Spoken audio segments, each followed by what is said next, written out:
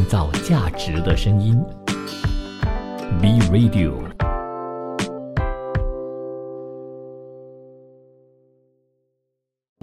国际局势、财经重点、商业议题，深入浅出，全面探讨国际经济123。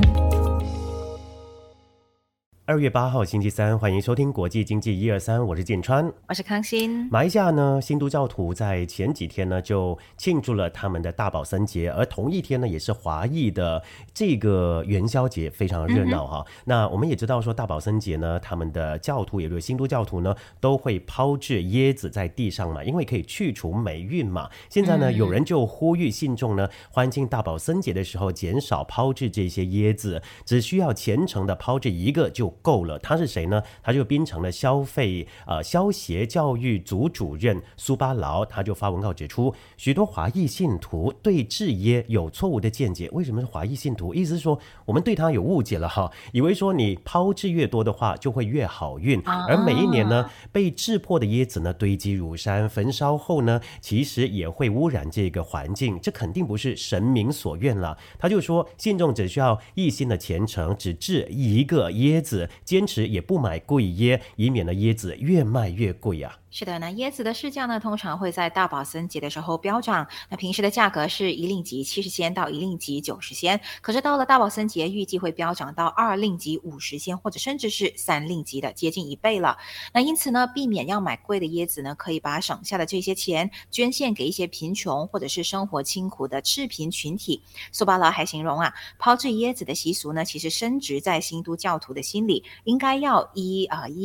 根据这个习俗来进行，但是呢，他们也必须要理性，而且秉持良好的宗教仪式，为这些年轻的新都群体树立更好的榜样。当然他也说这个椰子的营养丰富啦，被新都教徒呢是作为所有仪式贡品呢，一般人呢都认为椰子呢含有高胆固醇，但新都群体呢就把这个椰子呢用于烹调，还有治疗各种的疾病，成为各种宗教仪式受到崇敬的水果。他也补充了，制椰子呢就是新都教徒象征贞洁的仪式，以在众神跟前呢表示敬仰还有虔诚。而抛掷椰子之后呢，收集的椰水和椰肉可做烹调之用，可是都在地上耶，你还敢拿来用吗？这个我就觉得怪怪的耶。他也说要避免这个食物被浪费是新都教徒的这一些优良的美德，任何贡品呢上供之后都可以食用，不可浪费的。是啦，除了新都教徒，其实如果在马来西亚的话，大家都非常的熟悉嘛，因为我们庆祝各种各样的节日啊，或者是庆典啊，大家都是普天同庆的。可是呢，在华人的习俗方面呢，很多时候就有一个行为呢，大家可能比较会诟病，尤其是这几年大家对环保的意识啊，或者是不浪费的意识啊，越来越高了嘛。就比如说是焚烧一些纸扎品，还有焚烧金纸。其实不只是在庆典，你看我们婚丧喜庆嘛，好像都会用得到或者一些什么神庙有一些活动啦，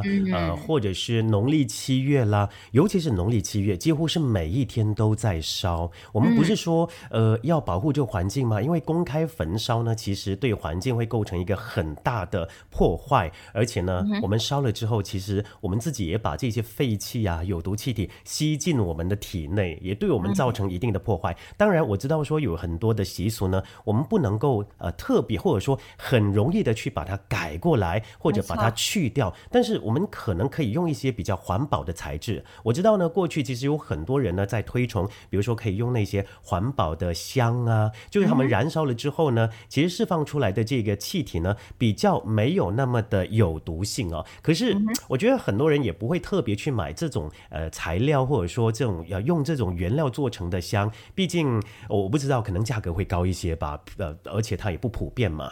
除了选择一些环保材质，其实我有看过一些文章，他们是写呢选择电子的方式，可能在马来西亚比较不普遍，可是呢可能在其他的国家，我们说到这个香的话呢，可能好像在中国啊还是哪里的，他们选择电子香，所以相对来说呢它就可以持续的使用嘛。当然你要花的钱还是在的，但是起码首先不会对环境造成污染。不过我觉得这当中我们是在说嘛，因为它就是传统的习俗嘛，一直传承下来嘛。其中一个很关键的就是一直在延续这些传统习俗的，可能都是老一辈。所以要让他们呢一瞬间改变这个做法，或者是改变他们的习惯，或者是改变他们的观念呢，当然有一定的难度的。所以说不定呢，从年轻一代开始做起的话呢，慢慢有机会看到不一样的一个景象。说到华人的庆典呢，当然也要提一提农历新年期间前后都会听到放鞭炮啊。过去很多年其实放鞭炮呢是一件违法的事情，可是在马来西亚呢其实有一个很特别很妙的一个景观的，意思是说在农历新年前后呢，你放鞭炮也不会有警察执法，可能比较松动一些，就是有一点什么法外有情的概念吗？对，或者一只眼睁一只眼闭的，就让你去欢庆。毕竟在马来西亚呢，如果涉及种族啊宗教的一些议题的话呢，是比较敏感的。再说燃放鞭炮已经不只是华裔的一个特权了，在马来西亚其实这个它可以成为一个普天同庆啊。比如说Hari Raya 开斋节的时候呢，前后也有这个穆斯林同胞也在燃放鞭炮嘛。再来就是屠妖节前后也有人燃放鞭炮，或者大型的活动也有人燃放鞭炮。因此呢这个马来西亚政府就看到这一点了哈，与其我禁止大家就买这些私烟这些走私的这一些什么爆竹等等，对，那不如我把它合法化，我还可以收这个税收。就跟过去一样的道理嘛，很多事情你真的知道你是阻止不了的，那你倒不如去合法的管制，起码最低限度能够避免一些意外的发生。因为我们相信尤其是过去啊，可能那些产品走私的更加危险的话，那更加高几率会有意外发生。首先刚刚呢就部长说有什么好处呢？第一就是增加国家的税收啦，减少国债，到时候呢所有的那些鞭炮啊烟花啊进口都可以抽税，大家买的安心又放得开心。原来除了这个好处之外还有2个好处。当然第二个呢就是进口的烟花爆竹都会受到管制啦，不管你是从哪一个国家进口呢，都必须要有政府的执照来管制，确保呢符合标准。第三呢就是燃放这个烟花爆竹不再是华社的专利嘛，基本上呢是各族普天同庆的一个方式。因此呢其实在这一方面呢还可以制定所谓的 SOP。 你知道如果说之前你是禁止这个行为的话，你又制定 SOP 就很奇怪。现在可以光明正大的制定一个 SOP， 比如说你可以在什么地方燃放鞭炮在这个社区里头就可能真的要禁止，因为有太多屋子了嘛。没错，创造价值的声音 B Radio。 新趋势、新商机、新兴商业模式。今天的新兴商业模式，我们来聊聊饺子。那近来呢，工资、原物料飞涨，许多的品牌有巨大的成本压力，但是呢，又很怕贸然的涨价会吓跑消费者。面临这个进退两难的窘境呢，由品牌化危机为转机，在调整价格之后，销量呢依然逆势上扬。日本知名的饺子品牌王酱呢，在2022年一次举价就是2022年一年之内呢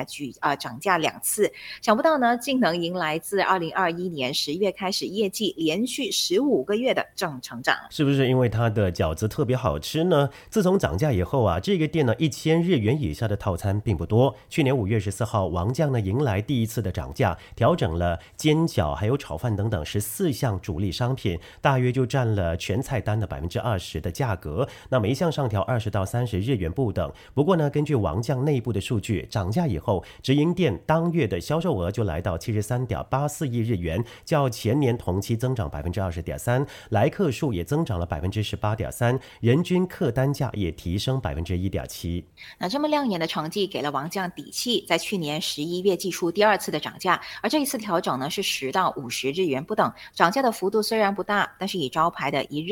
人份煎饺来说呢，价格也从含税价264日元调整到297日元，涨幅超过了 10%。 然而这一次涨价呢也没有对王酱的营业造成太多的威胁，去年全年的营业额呢依然比前一年成长了 5.2%， 而预估今年上半年的业绩呢也会相比去年同期成长 11.5%。 其实在疫情期间王酱的业绩呢也一度受到影响，在2018年8、9月期间，营业额掉了大约10%，而王酱高层呢就积极的发展外带啦、外送服务，寻求突破。2020年3月，王酱呢只有76家的门市提供外送服务，可是到了2022年已经扩张到560家的门店，占整体店铺的80%。而王酱各门市除了设计外带的菜单，2021年起呢，还开设了外带外送专门店 Join-a-Ho， 有特殊菜单，并且支援网络或者电话的订购、外带等等多种的形式订单。店铺虽然说地理位置不算好，但是生意呢却非常好。饺子能够在外带外送的领域脱颖而出，必须要归功于它的先天优势。相较于拉面啊、乌龙面、荞麦面等等这些面食呢，在回家的路程中，面条可能就会失去弹性了，或者是汤放凉了会变油变不好吃。但是饺子放久了，美味度依旧不会有太大的差距，自然就受到消费者的青睐。王酱是1967年从京都4条大宫起家的品牌，其超过50年的历史。疫情对王酱的影响之一就是加速了汰旧换新。跟疫情前相比啊，王酱呢全日本的店数几乎是维持平盘，只增加了1间，但细看呢，加盟店就减少了23间，却增加了24间的直营店。原因就是许多当时加盟的老板年事已高，加上疫情影响了销量，而且找人不容易，萌生了退休的念头。总公司呢就趁那个机会开设了新直营店来补足，透过最新设备以及年轻的店长来替老品牌连锁店呢注入活力。王酱也针对消费者的喜好动态调整菜单。2016年，为了满足爱吃饺子却讨厌满口大蒜味的消费者，王酱特别推出了不含大蒜的饺子，辣度呢靠加倍的姜来补足。到疫情期间，大家纷纷戴起了口罩，不需要再害怕大蒜味影响人际关系。结果呢，为了满足饕客，王酱就趁势推出了双倍大蒜的饺子。推出之后竟然大受好评，而且很多店家呢还因此卖到断货。不过说大蒜味的这个饺子我还真的没有吃过高价尝鲜客也是王酱呢积极锁定的客群啦。除了一般的炒饭等等品项，王酱呢还推出了高级版的极王炒饭、极王天津饭、极王天津面等等，用更高级的食材和华丽的卖相来吸引高端的客群。另外，王酱每个月呢还会推出一次季节限定的新品。去年12月推出的五木拉面就创下了45万碗，对，销量的好佳绩。而今年2月呢，更趁势的推出野菜五木拉面。那过往在日本煎饺的形象就是配上啤酒大口吃，不过为了拓展客群，王酱也积极扭转这个印象。为了满足女性与观光客的需求，王酱推出 Just Size 的版本，包含了煎饺、麻婆豆腐等等的招牌品项，分量呢都只有平时的一半。王酱也常在星期五、星期六举行生水饺特卖日，吸引自主的群体。那低酒精饮料套餐呢，则是瞄准比较年轻、不胜酒力的消费者，一样能够大口吃饺子、大口喝酒。所以说印象其实很重要。如果有人跟你说你卖的东西很难吃，你会怎么样呢？一蹶不振吗？还是用这个最难吃作为你的宣传策略呢？那涨价呢原本就是负面的嘛，但还是可以扭转过来，负面的形象也可以耶。过往呢，味丹公司旗下产品双响炮在网络上呢负评非常多，不只是被戏称为台湾最难吃的泡面，甚至在台风来袭、卖场货架上的泡面几乎被一扫而空的时候呢，依然有大量双响炮在架子上没有人买，被网友呢做成了梗图来狠酸。为了摆脱最难吃泡面的负评啊，味丹日前呢趁着沙茶新口味上市，拍摄自嘲影片，将网络负评呢转为改进的一个动力。那从味丹经营角度来出发呢，面对新品上市，如果不对消费者的印象做出回应，未来可能受限于既定的负面评价，说服力道因此就会持续的受限。如果想要突破困局，就必须在这个框架之下找出挽回信任、改变印象的方法。对此呢，味丹采取非常罕见的手法，也就是推出自嘲影片，在画面中忠实呈现网友所列出的负评，包括了面体太软烂、太油、敢吃是勇者等等。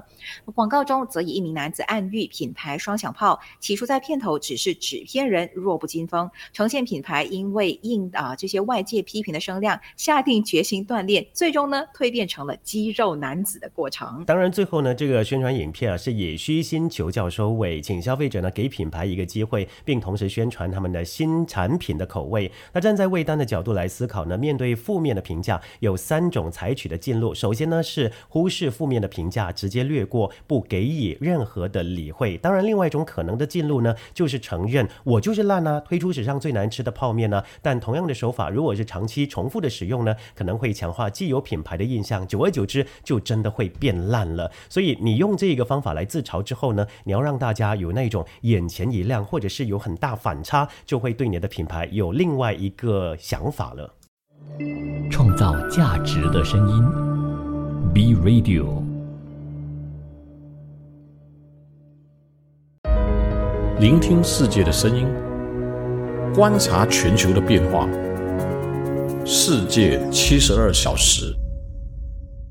东盟新闻首先来关注印尼的消息。印尼国家中央统计局 BPS 发布的数据显示，印尼2022年国内生产总值 GDP 同比增长 5.31%， 创下2013年以来的最高纪录。在全球不确定性情况之下，印尼2022年 GDP 稳步增长，并已经是恢复到疫情爆发前的水平为 5%。 由于第4个季度经济实现了高增长 5.01%， 印尼去年 GDP 就同比增长。在生产方面，2022年经济增长最快的是运输和仓储业，同比增长 19.87%， 其次是住宿和餐饮供应业，同比增长 11.97%， 其他服务业同比增长 9.47%。 此外，占主导地位的加工业同比增长 4.89%， 农林渔业和批发零售业、汽车摩托车修理业分别增长 2.25% 和 5.52%。 得益于社会流动增加以及外国游客和国内游客人数的上升，运输和仓储业务领域以及住宿和餐饮业务增长最快。然而，主导经济增长 1.01% 的加工业依然是低于国民经济增长。在支出方面，商品和服务出口增长最快，同比增长 16.28%， 这是由意外收入所推动。进口同比增长 14.75%， 由资本货物和原材料进口增加所推动。为家庭服务的非盈利机构的消费同比增长 5.64%， 家庭消费同比增长 4.93%， 固定资本形成总额同比增长 3.87%。 尽管如此，政府消费录得同比收缩 4.51%。 总体来说，家庭消费是国民增长的最高来源，贡献了 2.61%。泰国方面，泰国国家珠宝首饰发展研究院 GIT 透露，2022年12月不包括黄金在内的珠宝首饰出口额达到5亿2133万美元，降幅为 12.41%， 包括黄金在内的出口额为5亿6816万美元，下降 1.97%。 2022年不包括黄金在内的出口总额为79亿8750万美元，增长 29.54%， 包括黄金在内的出口额为150亿5770万美元，增长 49.82%。2022年珠宝首饰出口增长良好的积极因素来自全球经济正在从疫情大流行的影响中复苏，主要贸易伙伴将政策调整至回归正常，使得经济活动恢复正常运转，全球生产以及消费者的购买力不断的增加。来到年中，国际间的旅行有所放松，使得游客人数增加，也促使更多支出花费，同时也得益于泰铢贬值，帮助了提升泰国的竞争力。2022年增长良好的主要出口市场包括了美国增长 21.51%， 印度增长幅度为 74.38%， 香港增长 16.26%， 德国上扬 1.03%， 英国攀升 30.79%， 新加坡增长 142.93%， 瑞士成长 79.8%， 比利时增长 31.13%，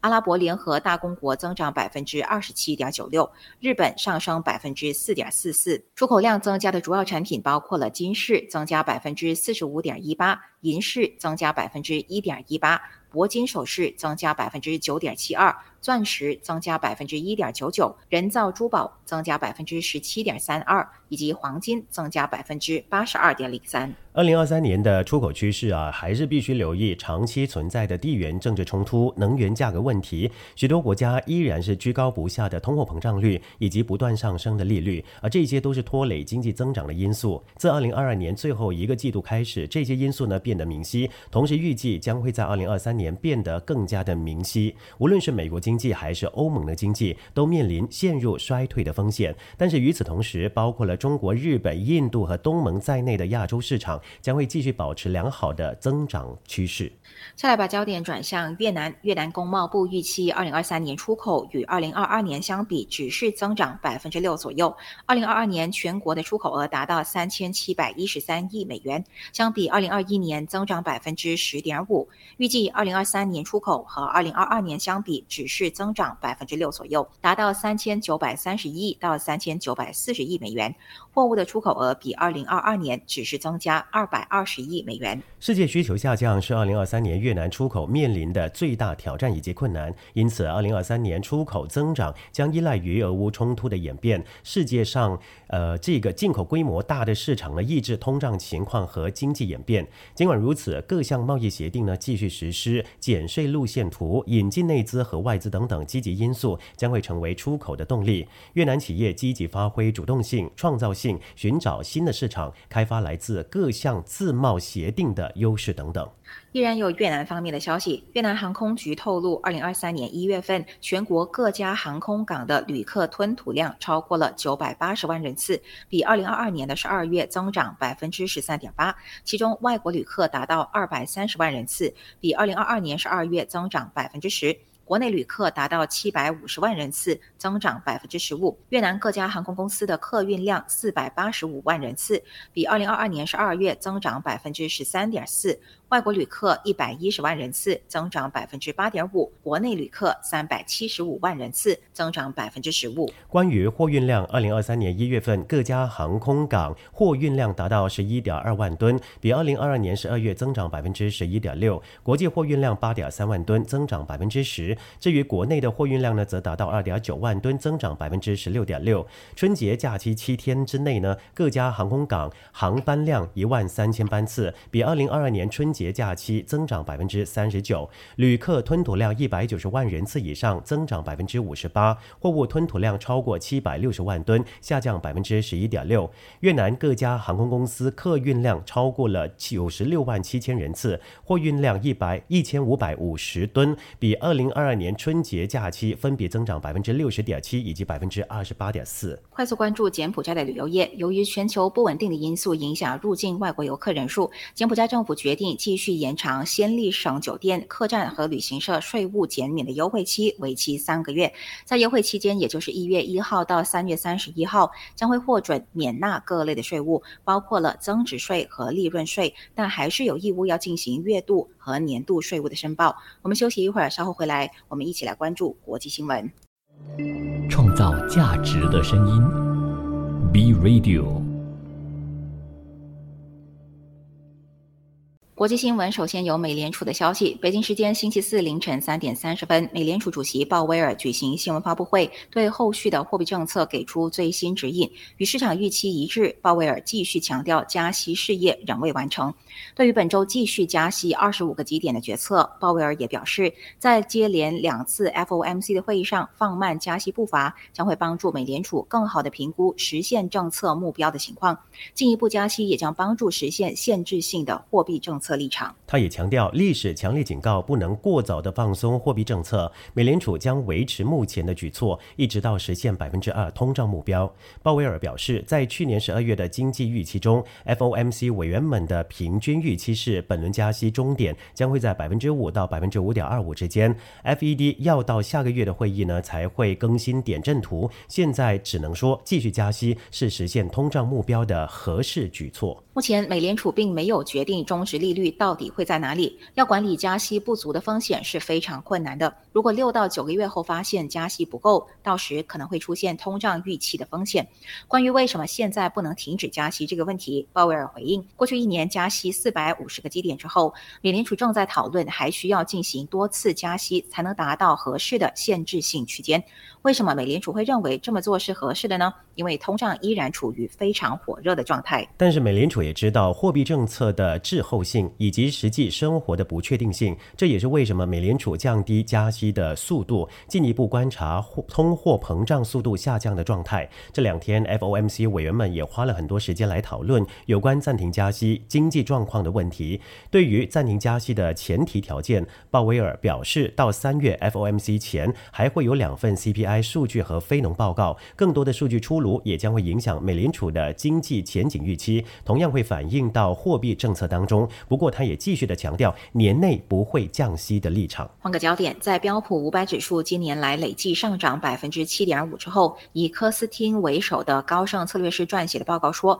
美股已经准确反映经济成长优于预期的迹象，以及债券殖利率下滑的态势。与此同时，估值变高、企业获利失色以及利率攀升，意味着美股几乎没有进一步上涨的空间。这一点也获得摩根士丹利首席政策策略师威尔森的认同。科斯汀认为，美股缴出2008年以来最糟糕表现以后，又将迎来艰难的一年。威尔森也在报告里说，尽管投资人情绪改善，但他并不认为10月低点以来的反弹代表新一轮的牛市。根据科斯汀，美股的替代品，比如现金、信贷和非美国股票等等，现在更具有吸引力。摩根大通策略师也在星期一的报告当中表示，在国内估值变高的情况之下，国际市场比美国有趣得多。另外，高盛经济学家海济斯的团队下调未来12个月美国经济衰退的几率，由 35% 降到 25%。上个月彭博资讯访调经济学家的结果显示，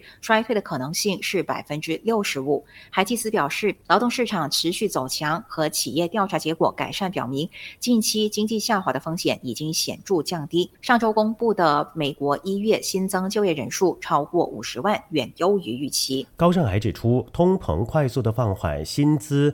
增速正朝着跟美联储 2% 通膨目标相容水准回落。其他主要经济体的成长速度高于预期，也有利于美国。该银行预期欧元区能够避免衰退，以及中国大陆经济有望迅速的反弹。海济斯说，这支持了美联储有关经济软着陆可以实现的观点，也支持美联储在3月以及5月的会议各升息1码。德国方面，德国联邦统计局公布初步统计数据显示，经价格调整之后，2022年德国国内生产总值 GDP 比上一年实际增长 1.9%。该局表示，尽管遭遇诸多挑战，德国经济2022年依然实现复苏，与新冠疫情爆发前的2019年相比，增长了 0.7%。2022年德国整体经济形势主要受到乌克兰危机的影响，出现能源价格大幅上涨的后果。此外，还受到材料和运输瓶颈加剧，食品价格大幅上涨，技术工人短缺，以及尽管已经出现缓解，但是依然持续的新冠疫情的影响。2022年德国服务业和制造业实现增长，但是建筑业受到原材料以及熟练劳动力短缺、建筑成本高昂等等因素影响，出现了下滑。此外，私人消费支出是2022年德国经济增长的最重要驱动力。对此有分析就说，2022年德国经济能够顺利的保持正增长，是多重因素交织的结果，其中包括了气候变化等等客观因素，也包括了德国政府推出的纾困措施，以及自身较强的经济韧性等等。一方面，包括德国在内的欧洲国家今年普遍遇到暖冬，致使能源需求意外减少，而且能源价格不断下滑。自去年圣诞节以来，德国的气温逐渐升高，与历年的冬季气温相比属于反常。由于天气温暖导致天然气的需求下降，德国天然气的储备比往年更加充足。2月1号记录的德国储气设施的填充水平依然在 79% 左右。今年冬季天然气短缺的可能性越来越小。另一方面，德国政府自能源危机以来已经陆续推出多轮的减负纾困计划，对国内天然气和电力价格进行制动和干预，起到了比较好的效果。而在欧盟层面，经过长达几个月的多轮激烈谈判，欧盟成员国去年底也终于就欧盟天然气价格上限达成一致，以帮助欧洲消费者和企业应对居高不下的能源价格。该限制机制将会在2023年2月15号启动。此外，德国自身较强的经济韧性，特别是恢复较快的服务业，对德国经济的正增长也起到促进的作用，一定程度上使得德国经济免于衰退。而对于制造业领域，之前的订单对德国工业经济产生了稳定作用。德国联邦经济和气候保护部近期在新闻公报中表示，在去年4季度疲软开局之后，2022年11月份开始，德国工业产出趋于稳定，商业情绪有所好转，预计材料短缺的主逐步缓解，将会进一步推动未来几个月的工业活动。步入2023年，作为欧元区的最大经济体，德国是否会陷入经济衰退备受瞩目。一份报告指出，德国政府对2023年的经济预测要好于秋季的预测。报告认为，由于能源价格冲击以及利率影响，德国今年经济将会放缓，但依然能够实现 0.2% 的经济增长，而此前的预测为德国今年 GDP 将会下降 0.4%。创造价值的声音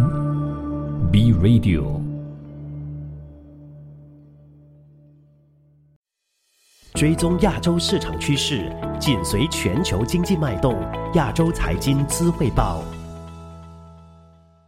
亚洲财经资汇报，我们锁定日本的消息，景气放缓加上近来日元转升，受到原材料短缺等等因素的影响，也让日本制造业相继的下修今年度，也就是2022年4月到2023年3月获利的预估。截至2月3号，已经公布今年度获利预估，在东证 Prime 挂牌的制造业当中，27%就进行了下修，下修金额合计达到大约7000亿日元。根据报道，就历年2月初的情况来看，下修获利预估的制造业比重超过了 20%， 是发生311强震以后2011年度 35% 以来的首次。住友化学以忧心全球经济衰退、需求低迷为理由，将今年度的纯益目标自原先预估的1050亿日元狂砍至损益两平0日元，下砍的幅度超过1000亿日元，是目前公布财测预估的企业中最大。基层陶瓷电容 MLCC 龙头长村田制作所因为订单大减，生产率下降，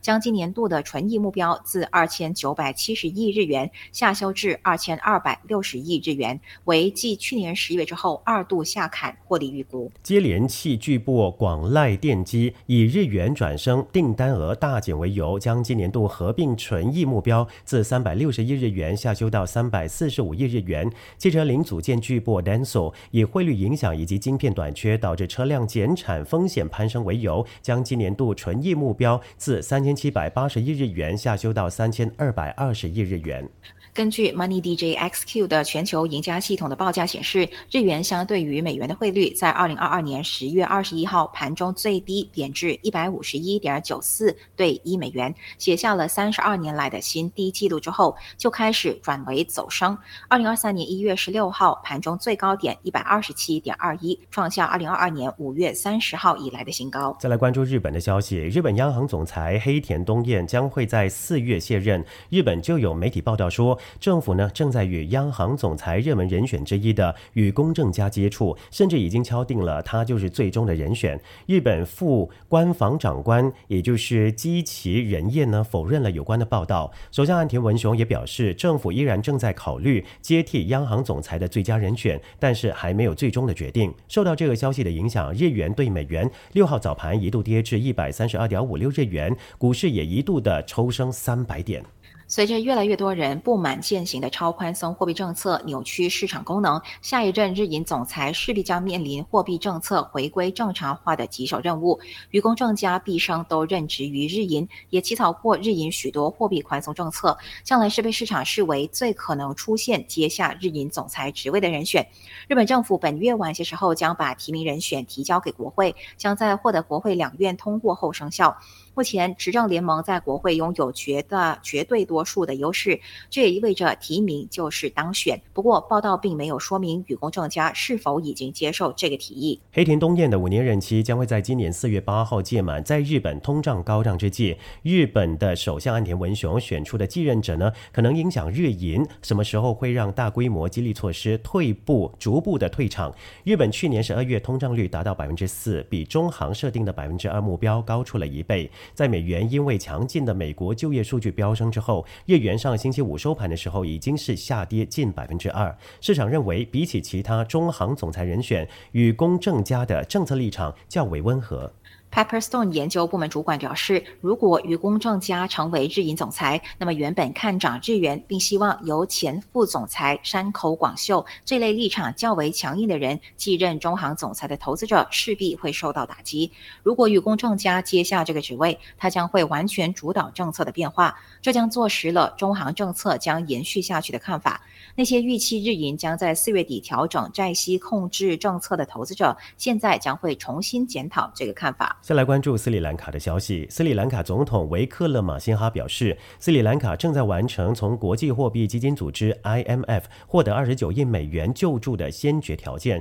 并期待着全球贷款人的快速批准。由于美元严重的短缺，斯里兰卡陷入了自1948年从英国独立以来最严重的金融危机。而目前该国通货膨胀严重，货币贬值，经济陷入衰退。这个拥有2200万人口的岛国还受到了高税收、药品和燃料等等必需品短缺以及日常停电的打击。维克勒马辛哈在他的前任逃离该国，并在去年在数千名抗议者占领他的办公室和住所被迫辞职之后接管了这个国家。维克勒马辛哈承诺将会使得经济回到正轨，但他警告这将是一项艰巨的任务。他知道自己自从担任总统以来被迫做出的许多决定都不受欢迎，但是他将继续新的改革计划。斯里兰卡目前的重点是获得主要双边债权人的融资保证。作为第3大债权国，印度上个月同意支持债务重组。斯里兰卡央行估计2023年下半年经济将会出现好转，到今年年底通胀将会达到个位数。至于印度方面呢，亿万富豪高塔姆阿达尼面临的危机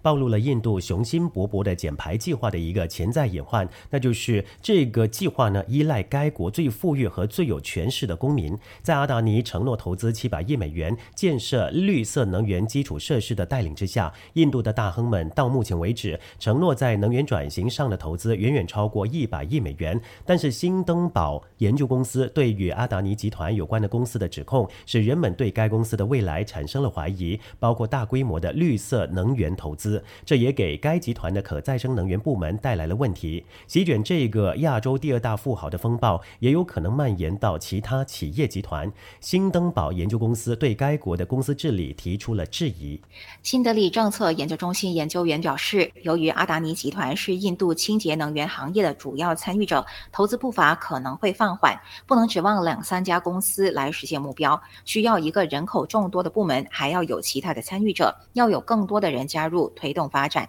印度的国家气候蓝图将2070年定为净零排放的目标，比中国晚了10年，比欧洲晚了20年。印度将继续扩大煤电车队以缓解能源短缺，这促使政府上个月使用化石燃料进行辩护，同时誓言继续致力于脱碳。阿达尼将会更难筹集到资金来推动绿色扩张。根据彭博社的计算，在截至今年3月的上一财年，阿达尼 Green Energy 公司的债务资本比率就飙升到了 95.3%， 后来就下降到 88.5%。 创造价值的声音 B Radio。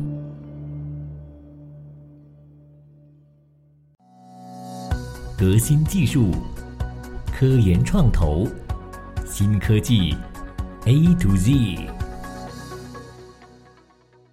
新科技 A to Z， 全球最大的加密货币交易所币安表示，从2月8号开始将会暂停通过银行账户存入和提取美元的服务。币安发言人声明，值得注意的是，币安的月度活跃用户中只有 0.01% 利用美元银行账户转账，但他们正在努力尽快重启这项服务。在币安上买卖加密货币的其他方法，比如信用卡、借记卡、Google Pay、Apple Pay 和 P2P 的市场将不会受到影响。根据区块链数据平台 Arkham Intelligence 的数据，公告发布以后，币安的资金流出量急剧的上升，与美元挂钩的稳定币大量流出。区块链数据分析网站 DeFi Llama 的数据就显示，币安6号的美元净流出量超过了 1.72 亿美元。币安并没有过度的担忧净流出攀升一事，而发言人就说，当价格在经历牛市以后开始趋稳，部分用户会陆续的获利了结，而这个时候呢，资金外流势必会增加。对于拥有422亿美元加密货币资产的币安来说，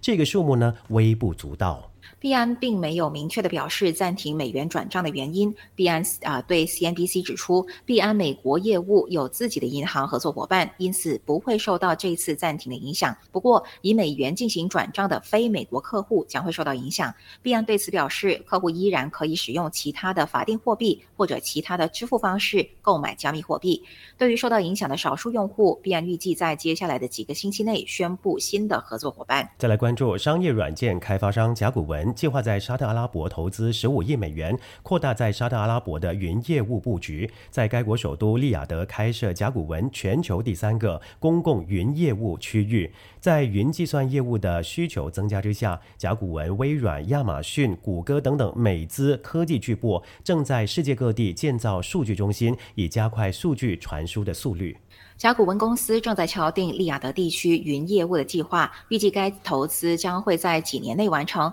但是暂时还没有公布计划落实的日期和细节。与此同时，甲骨文将在另一个港口城市吉达扩大云区域容量。甲骨文正在和沙特政府密切合作，以敲定该地区总部要求的具体计划。另外，甲骨文还赢得了 NEOM 云基础设施合同。NEOM 是沙特王储穆罕默德上任之后提出的计划，就是希望打造成特大城市以及经济区，预计呢投资额就会高达5000亿美元。NEOM 项目成为公司在阿拉伯地区最大的云计算能力消费客户之一，而近年来沙特已经投入数千亿美元用于经济转型。王储穆罕默德先前提出2030年愿景，而沙特官员据报呢已经敦促国际公司加大在沙特的投资，并将其地区总部呢迁到利雅得。推特方面，推特早前被曝没有遵守原定的承诺，向推特的前员工支付多于1个月的遣散费。虽然推特指出没有义务支付任何遣散费，但是之前给予员工工资已经是相当的慷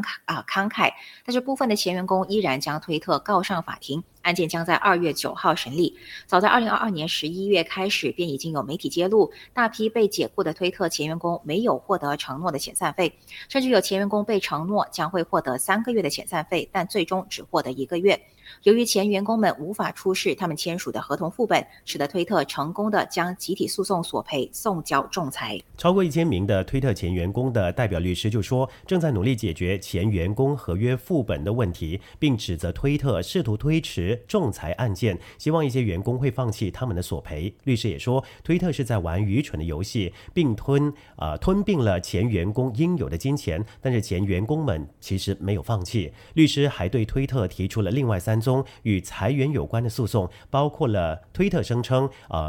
这个推特呢以裁减女性员工为目标，并强迫这些残疾员工离职。推特已经采取相应的法律行动，驳回这些索赔。除了要面对官司，推特也正在努力的开源节流。根据美国纽约邮报网站报道，推特将会向企业用户收取每个月1000美元的品牌认证费。在马斯克的领导下，该公司继续寻求从先前免费的服务中赚取收入。对金色验证标记收取高价的消息，最先由社交媒体顾问马特纳瓦拉报道，他看到了该公司的内部文件。马斯克在去年年底提出了这个收取高价的想法。根据了解，拒绝支付这个4位数月费的品牌将被取消金色认证的标记。推特已经为那些希望在这个平台上获得蓝标记的认证的非知名用户推出了每个月8美元的服务，而这种认证标记呢，以前只有名人、政治人物和记者才能够获得。那推特方面就可能要收取高价的收费。那如果推出更高规格以及更加昂贵的 iPhone 苹果的话呢，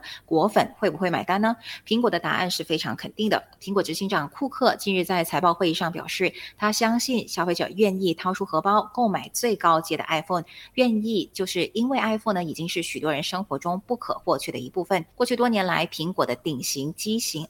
规机型的价格呢一直在不断的攀升。苹果建立的庞大服务与生态系呢，已经让 iPhone 与人们的生活密不可分。比如说，近年苹果就一直发展金融服务，从与高盛合作的信用卡 Apple Card， 而后呢又在去年推出了先买后付 Apple Pay Later， 还有 Apple Card 储蓄账户等等。所有这些服务呢都需要搭配 iPhone 来使用。那苹果也一直多角化的发展服务类型，比如健身服务 Apple Fitness， 游戏订阅服务 Apple Arcade， 以及串流影音 Apple TV Plus 等等，从各种面向就包围人们的生活。这一切都让人们与 iPhone 绑定得更加的深。而在最近的财报会议上呢，苹果公布目前全球活跃的苹果设备数量达到20亿部，而大量的用户成为了苹果发展软体服务的土壤，而丰富的软体服务又反过来让用户呢离不开 iPhone 以及 iOS 系统，成为苹果丝毫不担忧高价 iPhone 销量问题的信心所在。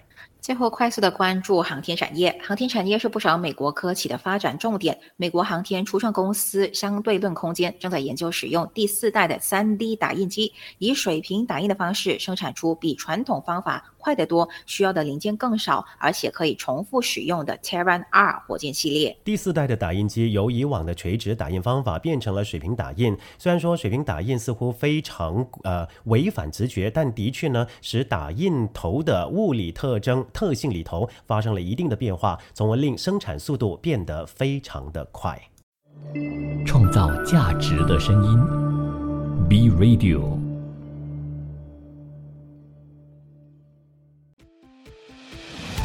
多听多想多面看，新闻知多点。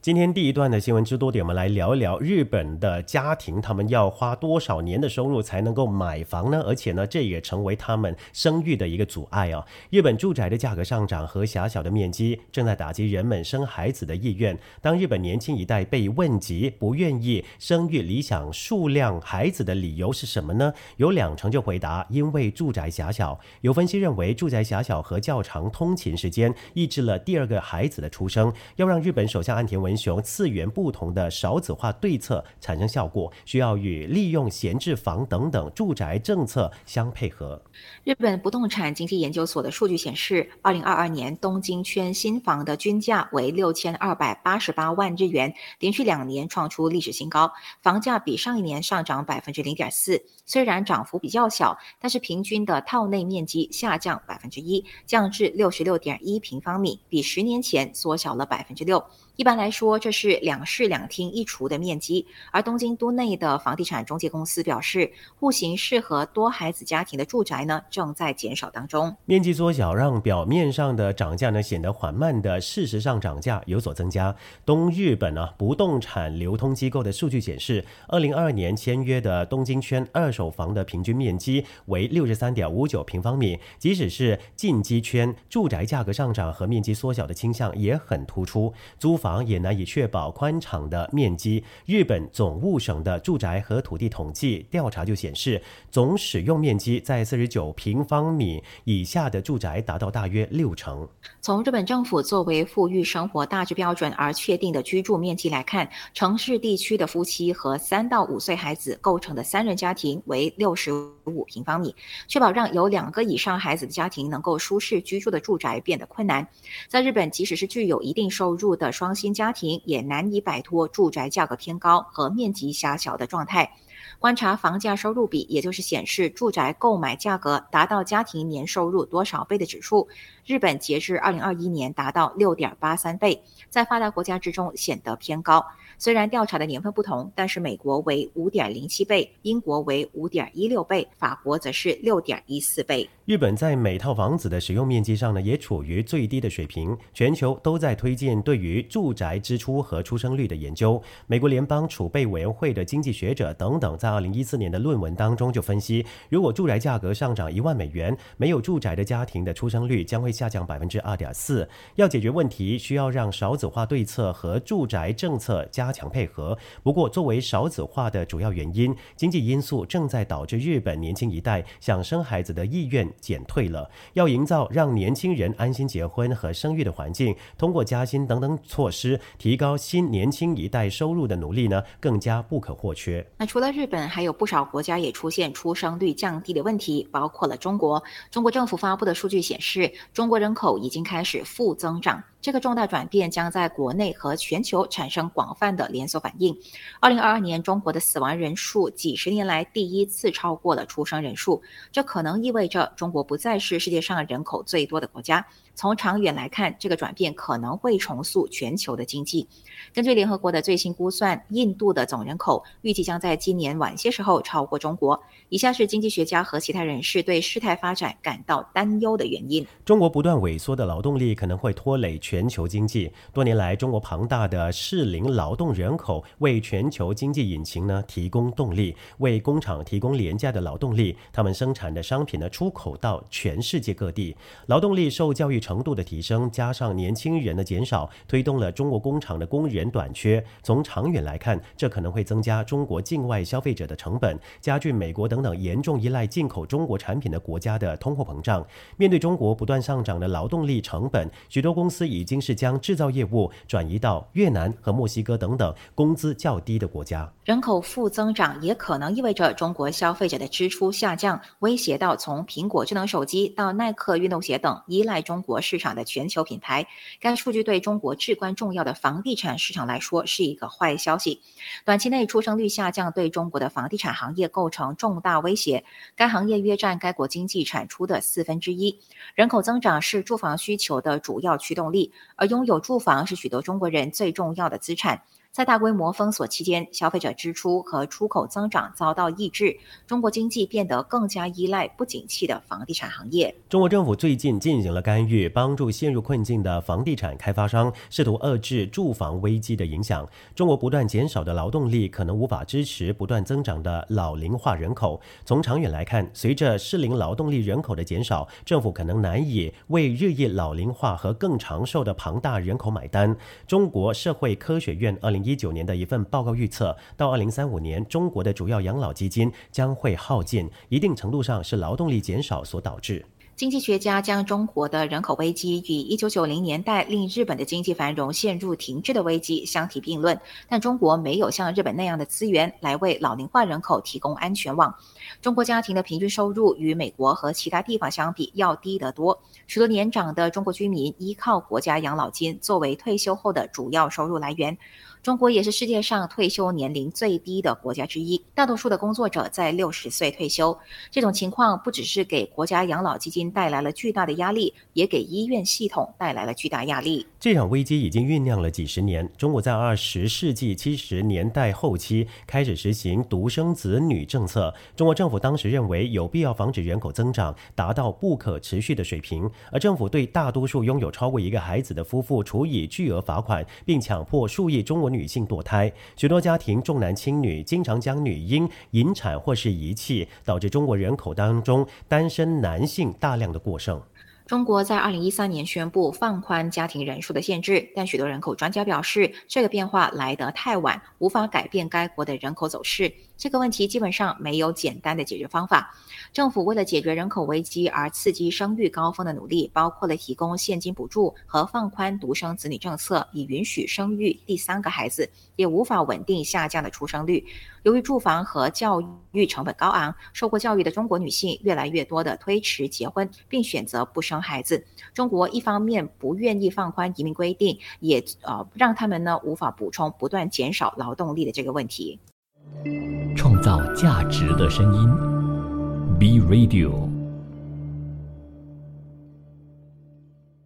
新闻之多点第二个部分，我们来看美国债务违约预示着什么。澳洲的 Conversation 网站一篇报道警告，美国无法偿还债务可能会引发全球金融危机，并削弱美元的地位，而这将对家庭、公司以及美国和全球的经济造成毁灭性的打击。这篇报告的作者也是图罗大学工商管理系副主席迈克尔·汉弗莱斯表示，去年11月重新获得众议院多数席位的共和党人威胁说，除非伴随未具体说明的支出削减，否则不允许提高债务上限。他也补充，这个举动呢，